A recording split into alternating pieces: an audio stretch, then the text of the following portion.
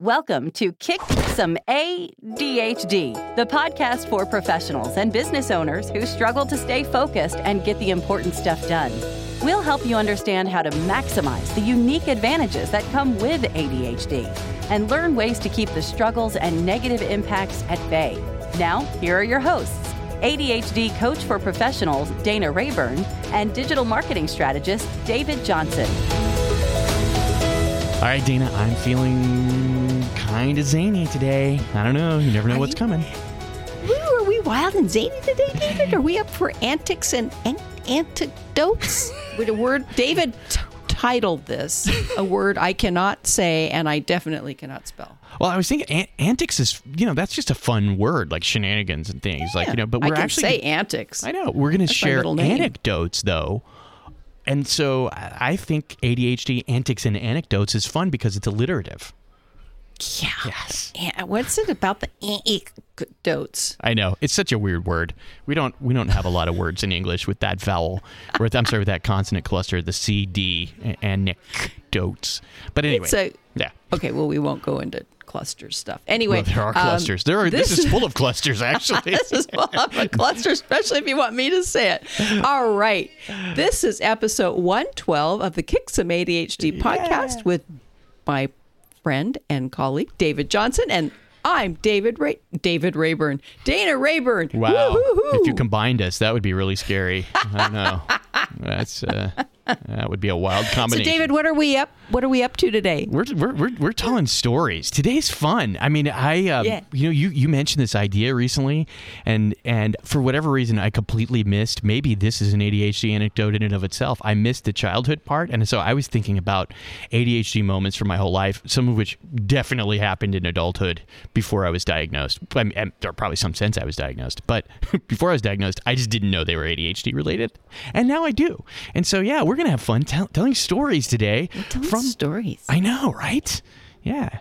So. Yeah. So, okay. So what we did is thinking this through is kids do silly things. I mean, they just do funny stuff. You know that. And we all have really funny things we did as kids. And then I started to think, but would neurotypical people, my friends didn't do the things that I'm going to be talking about here. So that's the deal. This isn't just something that any kid would do. This is something that you can directly relate to an ADHD trait or symptom or something like that. Yes, and there are definitely moments from even my childhood where it's like, the signs were there. There's no way that a neurotypical human would have done. I still have one that I'm not sure I'm going to share. I don't know. Yeah, he says it's really gross. And he won't even tell me gross. what it is. Well, I have a few gross ones too that I'm not sharing either. I just don't want to gross anybody out. But honestly, we don't need to. Nothing gross. No grossness today. Well, I have one that's mildly plenty on this list. I have a mildly gross one that I'm probably going to share. You could do the mildly gross, all right, but good. nothing gross. We don't want me throwing up into my microphone.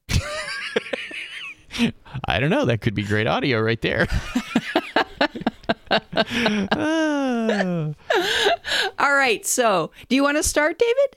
Oh, do you I? want me to start? You start. Why don't you start? Yeah. Okay. I think you have more examples. Yeah, I have more examples. I mean that you've prepared, not that.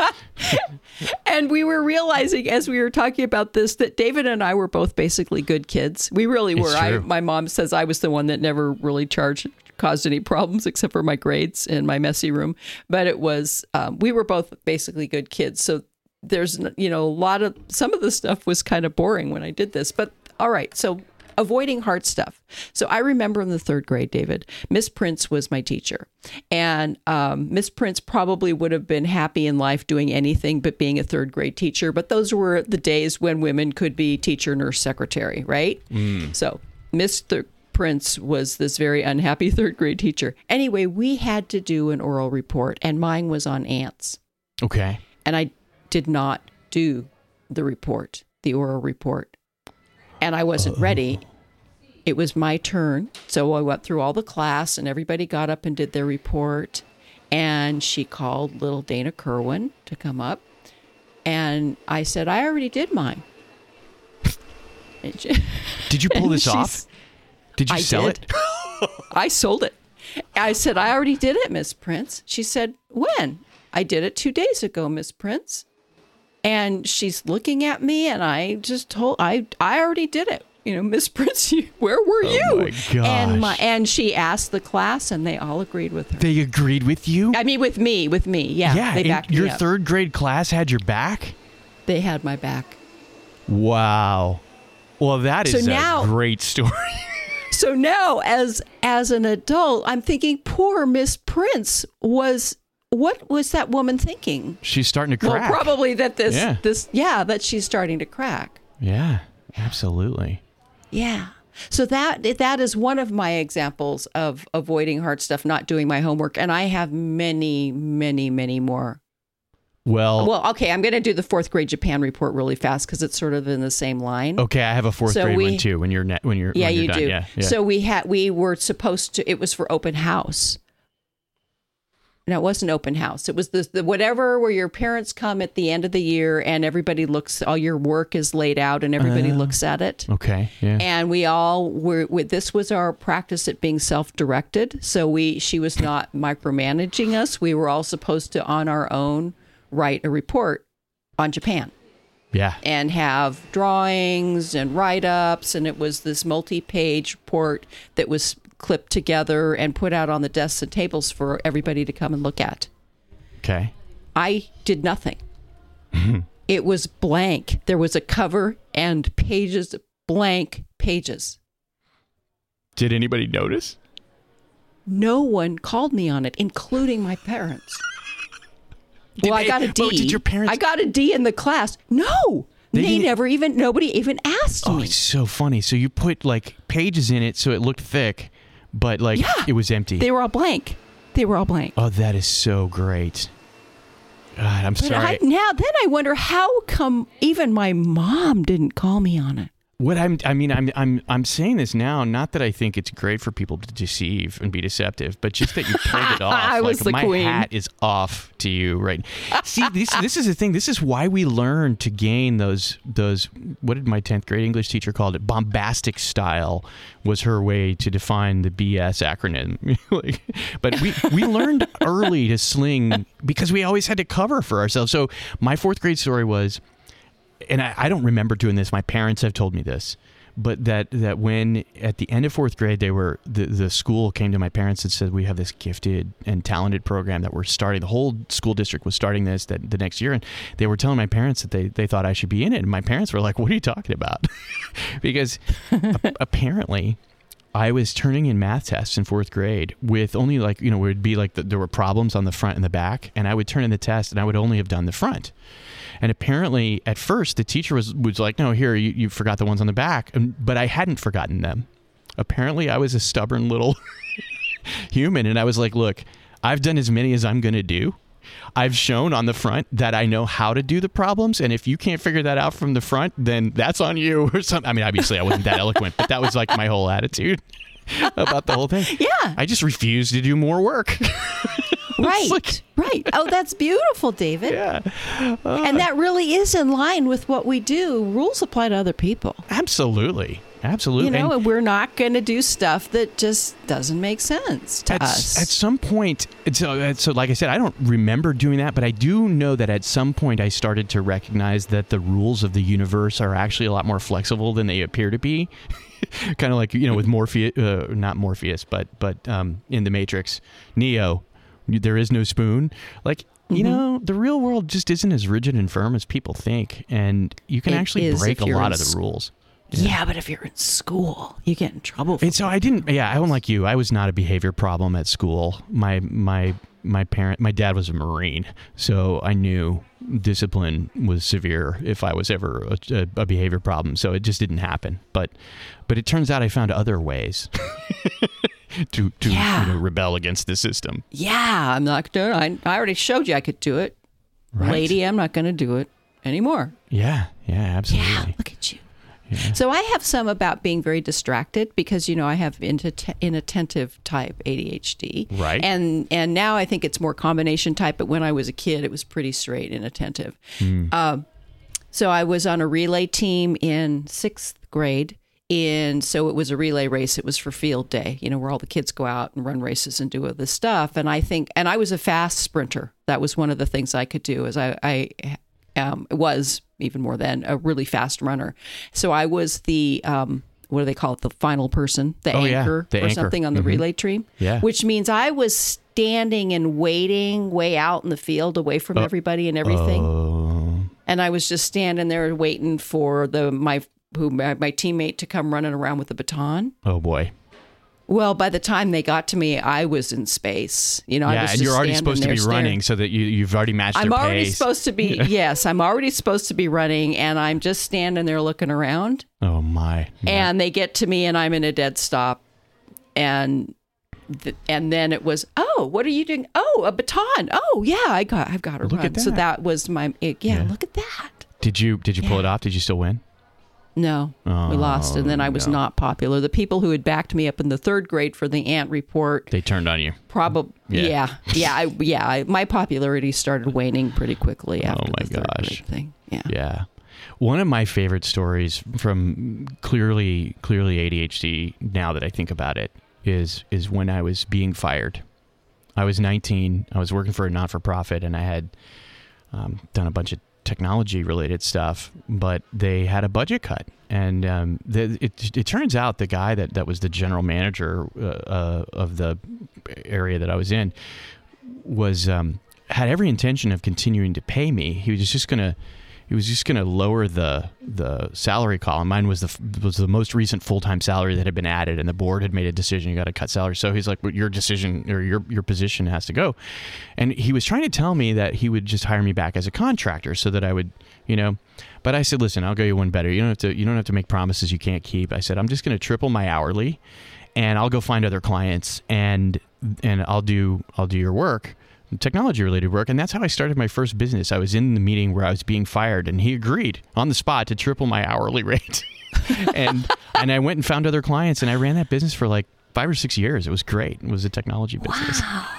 Wow. But were you even nervous or anything? You probably didn't think about it. I was just like, this is the simplest thing in the world. Now, I later, when I thought about it, I was like, where did the cojones come from for me to just be like, I'm going to triple my hourly? Because I clearly had not thought about any of this ahead of time.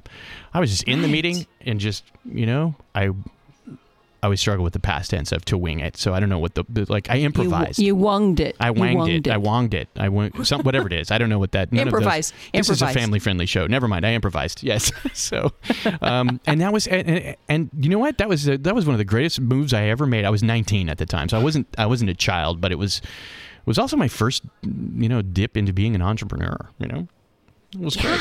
Yeah. Look at you go. Well. Look at you go. Yeah. So I want to know about the first one under hyperfocused on our notes, David. Okay. Yeah, and I can see why, because I shouldn't type this in there. So, okay, so I'm in 6th grade, and I was in this program now, that gifted, talented program that I was mentioning earlier. And half of my day, every day, was with like language arts, and we were broken out. There were only like 5 or 6 of us kids, maybe 8, I don't know, a few of us in this middle school. And the way that the school district ran was instead of like semesters and quarters, this school district ran on 6 weeks. So you had 6-week periods, and this part of half of our grade for this block of time, half of the grade was independent study. And so at the very first of the year, the teacher laid it out. You're going to study, you're going to pick a topic, you're going to study anything you want, but then you're going to come back and present a report. And we had all these requirements, like, at the end of the 6th grade. Well, or at the end of 6 weeks. So Halley's Comet was coming through. Now I'm really dating myself. So if you're doing the math, you can figure out when this was. Halley's Comet was coming through. I was so interested in it. 1985. Yep. 85, 86. I dove into Halley's Comet. I learned everything there was to learn. But when it got to the end of the first 6 weeks period, I went to the teacher. I'm like, listen, there's still a lot more to learn. And so I convinced her to let me have another 6 weeks. So I doubled the length of the thing. But then when it was time at the end of the second 6 weeks period to present the report, I had all this material, and it was so interesting. And I one of the things I had done is I bought the smallest one you could get, but it was a Halley's Comet t-shirt, and I was a little kid, and they didn't sell youth sizes, so it was an adult small, and it went down to my knees. It turned out to be such a good thing, because when I was presenting the report, I was so hyper-focused on this thing, and I talked for, I don't know, it was probably a full 2 hours on Halley's Comet. I had to go to the bathroom. I had to pee. And you know how this is such an ADHD trait, like ignoring your own body. And so there I am, and I'm standing there, and I'm like, well, I'm still in the middle of this. I can't like break my train of thought right now. And so I don't know, it was maybe an hour and a half into the thing. I'm like, well, screw it. So I just peed in my pants right there and kept talking, and nobody ever knew. But you realized you did, and you had your long T-shirt on? I made the decision to do it, actually, because I was like, once I realized that I had to pee so badly, like that, I'm like, I'm just gonna do it.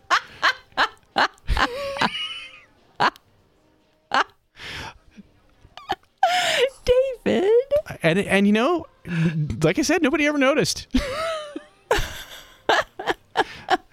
Oh my gosh. Oh my gosh. You know, okay, my hyper-focused one isn't nearly as fun. But I was in high school, and we were at a football game. It was an away game. And the game was over, and we were all standing up singing our fight songs. And you know me, I love a good song, especially a good school fight song. And everybody that on my side left to go get the buses to go back to our school, but I didn't know it. So we're done with all the fight songs, and I turn around, and everybody I go to high school with is gone. And I am on this campus. It's all by myself. Oh, no. And it's out in the country, and it's these big rolling hills, and you know, the football stadium is far away from everything and everybody else, and I had no idea where the buses were or how to get back. Oh, no. And I can remember panicking and running all over the place, looking for the buses, and being so tired. You know how when you're so tired, you can hardly think you're going to die from running. Yeah. And finally, I get to the buses. Everybody in my school is sitting on the buses waiting because they knew I wasn't there. Oh. They waited for me, but it was probably they all sat there for a half an hour waiting for me. Oh, boy. Yeah. But it was just, I remember that I turn around and look, and everybody is gone. Oh, my. Oh, that's great. Just so it's that hyper-focus thing. Yeah. And yeah, that's a thing of beauty. I mean, I have many, many examples of hyper-focusing, but none are nearly as fun as those. I mean, those are some good ones right there. Okay, so I'm looking at the clock. Yeah. Okay, give me one more. Okay, let's talk about kind of I think this gets back to like not being risk averse. So, and I don't know what the right word is, because like risk tolerant doesn't say it. Like we embrace risk. We kind of live for, you know, like risky moments. Like, they light us up. I was flying for work at the time. I was an employee, and I had to be at a conference. But the company I worked for at the time was a very small business, and they were really budget conscious, and they had used a travel agent to get the cheapest possible flight for me to be at this conference. And so I had 4 legs. I had to change planes 3 different times. Oh, man. And in each case, if I had missed a flight, I was screwed, because like the next flight, you know, from point A, B, C, or D to wherever was another day or something. Like, you know what I mean? Like it was like I couldn't miss the flights. But I had a layover in Atlanta, and it was like, I don't remember. I think it was about 2 hours, and I had a bunch of luggage, because like you can't check bags when you're changing planes that many times. I was even changing airlines. It was bad. So I had this big thing of luggage, and at the time, this is in the 1990s, there was such a thing as the Universal Studios store. And I had been in one once in Atlanta, and they had a Tasmanian Devil watch that I really wanted. And so if you've ever flown through Atlanta, you know that the MARTA is the bus that runs, or the train that runs, you know. So I had no idea how it was going to work, but I'm like, I think I have just enough time to go buy that watch. So I got off the flight that I was on, and I looked around, and I found a place where you could just like check your luggage, not check with an airline, but just stash, and like they would hold on to it like you check your coat at a restaurant. They gave me a claim ticket. I ran to the MARTA station, and like in every case, the MARTA, the doors were open, and they closed right behind me. I took the train downtown. I got off at that time it was underground Atlanta. It was a shopping district. I ran through the thing. I got to the Universal Studios store, and they had one watch left. It turns out it was the one in the case. And funny side story, I ran into two of my friends from home in Florida that had driven to Atlanta and were in the store. But the guy's looking all over. He's trying to find a watch. And he's like, I think this is the last one. So I bought the watch. And I'm like, I'm sorry. I really have to go. And I said bye to my friends. And I ran. Same thing. Doors closed behind me. And I'm sitting on the train. And I'm listening to these two business guys that were in front of me. And they were talking about a time management. One of them's like, yeah, I was at a time management seminar. And this lady said, if you haven't missed a flight recently, you're spending too much time in airports. And I'm like, oh, crap. And I'm sweating it, And so then we get to the airport, and it was like the MARTA station. To walk from there to where you take the tram to get to your actual flight was not very far. I ran across to the other part of the place and found my, where I checked my bags. I got my luggage, and I've got this huge thing of luggage, and I'm running and I'm huffing, and I get to the little train thing, and these two same business guys are standing there, and they had just meandered from the MARTA station, and I'm sweating, and one of them has his plane ticket stub is sticking out of his shirt pocket, and I notice it's like he's going to the same city I'm going to, and I'm like, I wonder if he's on the same flight. Oh, look, the airline's the same, and I'm still sweating and huffing and all this sort of stuff, and they're talking about how we're probably all gonna they were gonna miss the flight because they were on turned out was the same flight. Yeah. And I'm standing there sweating, and they're looking at me, and they're like, and I'm like, yeah, I'm going to the same one, and I'm like, well, at least the gate number it was like number 1 or number 100. I forget which end it was. I'm like, at least it's the one that's right off the train. And they're like, no. The gates are in the other order. It's the one at the far end. And so the train finally gets there, and they're like, can you run? This is one of those times. It was one of those airlines, and I forget the name of it, but they would always overbook every flight, and you had to get there and get a number. And you didn't have a seat assignment. It wasn't like Southwest today where you could just get on. Yeah. They oversold every flight, and you had to have a number or else you weren't getting on the plane. Because like somebody always got left behind. And so they're like, can you run? And I'm like, yeah, I can run. So they took my bags, and I ran to the other end, and I got the last 3 numbers. I get there just before some poor schmuck. and we made the flight, and I got that watch, and I had it for many years. But that is not something a sane person would do. No, it's not. But you did it, and you pulled it off. And I think if the doors are closing behind you and all of that, there's a sign. I felt that way. I just felt magical. Like I can't do anything wrong today. It's just all working in my favor. Wow. Oh that my gosh. Fun, I have many David. stories like that one, but that was the one that was so crazy. We all do, and like staying up all night to write reports. I mean, didn't you do that? My friends would, and starting to study for finals the hour before the test. Oh, absolutely. Or never preparing for speeches. Many public speaking moments, or even when I was in radio, when I would have a segment where I was supposed to talk about a topic or whatever, and I would just no prep. Just open the mic or get up on stage and start talking, and people would be like, wow, that must have taken you forever to put together. And I would just smile, like, yeah, no, didn't even think about it. Just did it. We didn't even talk about disorganization. Oof. Cleaning your room by shoving everything under the bed or in the closet or putting a blanket over it all, hoping nobody noticed. Yeah, I got to the place where I just quit cleaning. There wasn't any point because I knew where everything was. Always being late to everything. Oh, so my many. family called it Dana time. Yeah. I had my own time zone. Yeah. Absolutely. Yeah. No, I was always late for stuff or just doing everything. My mom used to lecture me like, okay, you have enough time, but you don't have enough time for anything that could happen. Like things could happen. And I'd be like, who plans? I mean, you can't plan for things that you don't plan for. I mean, that's ridiculous. That's illogical. Yeah. Anyway, I hope that this has sparked you, dear listeners, to think about some of the funny ADHD things that you've done, because there are funny things, and it's beyond what normal kid antics and antidotes. It's things that you can connect pretty closely back to ADHD. So we have to wrap up today because, David, I do have a hard stop in a minute. It's okay. Yeah, 112 this was fun. Hey, do you have a story for us, though, as a listener? You can go to kicksomeadhd.com/112. Always the 3-digit episode number.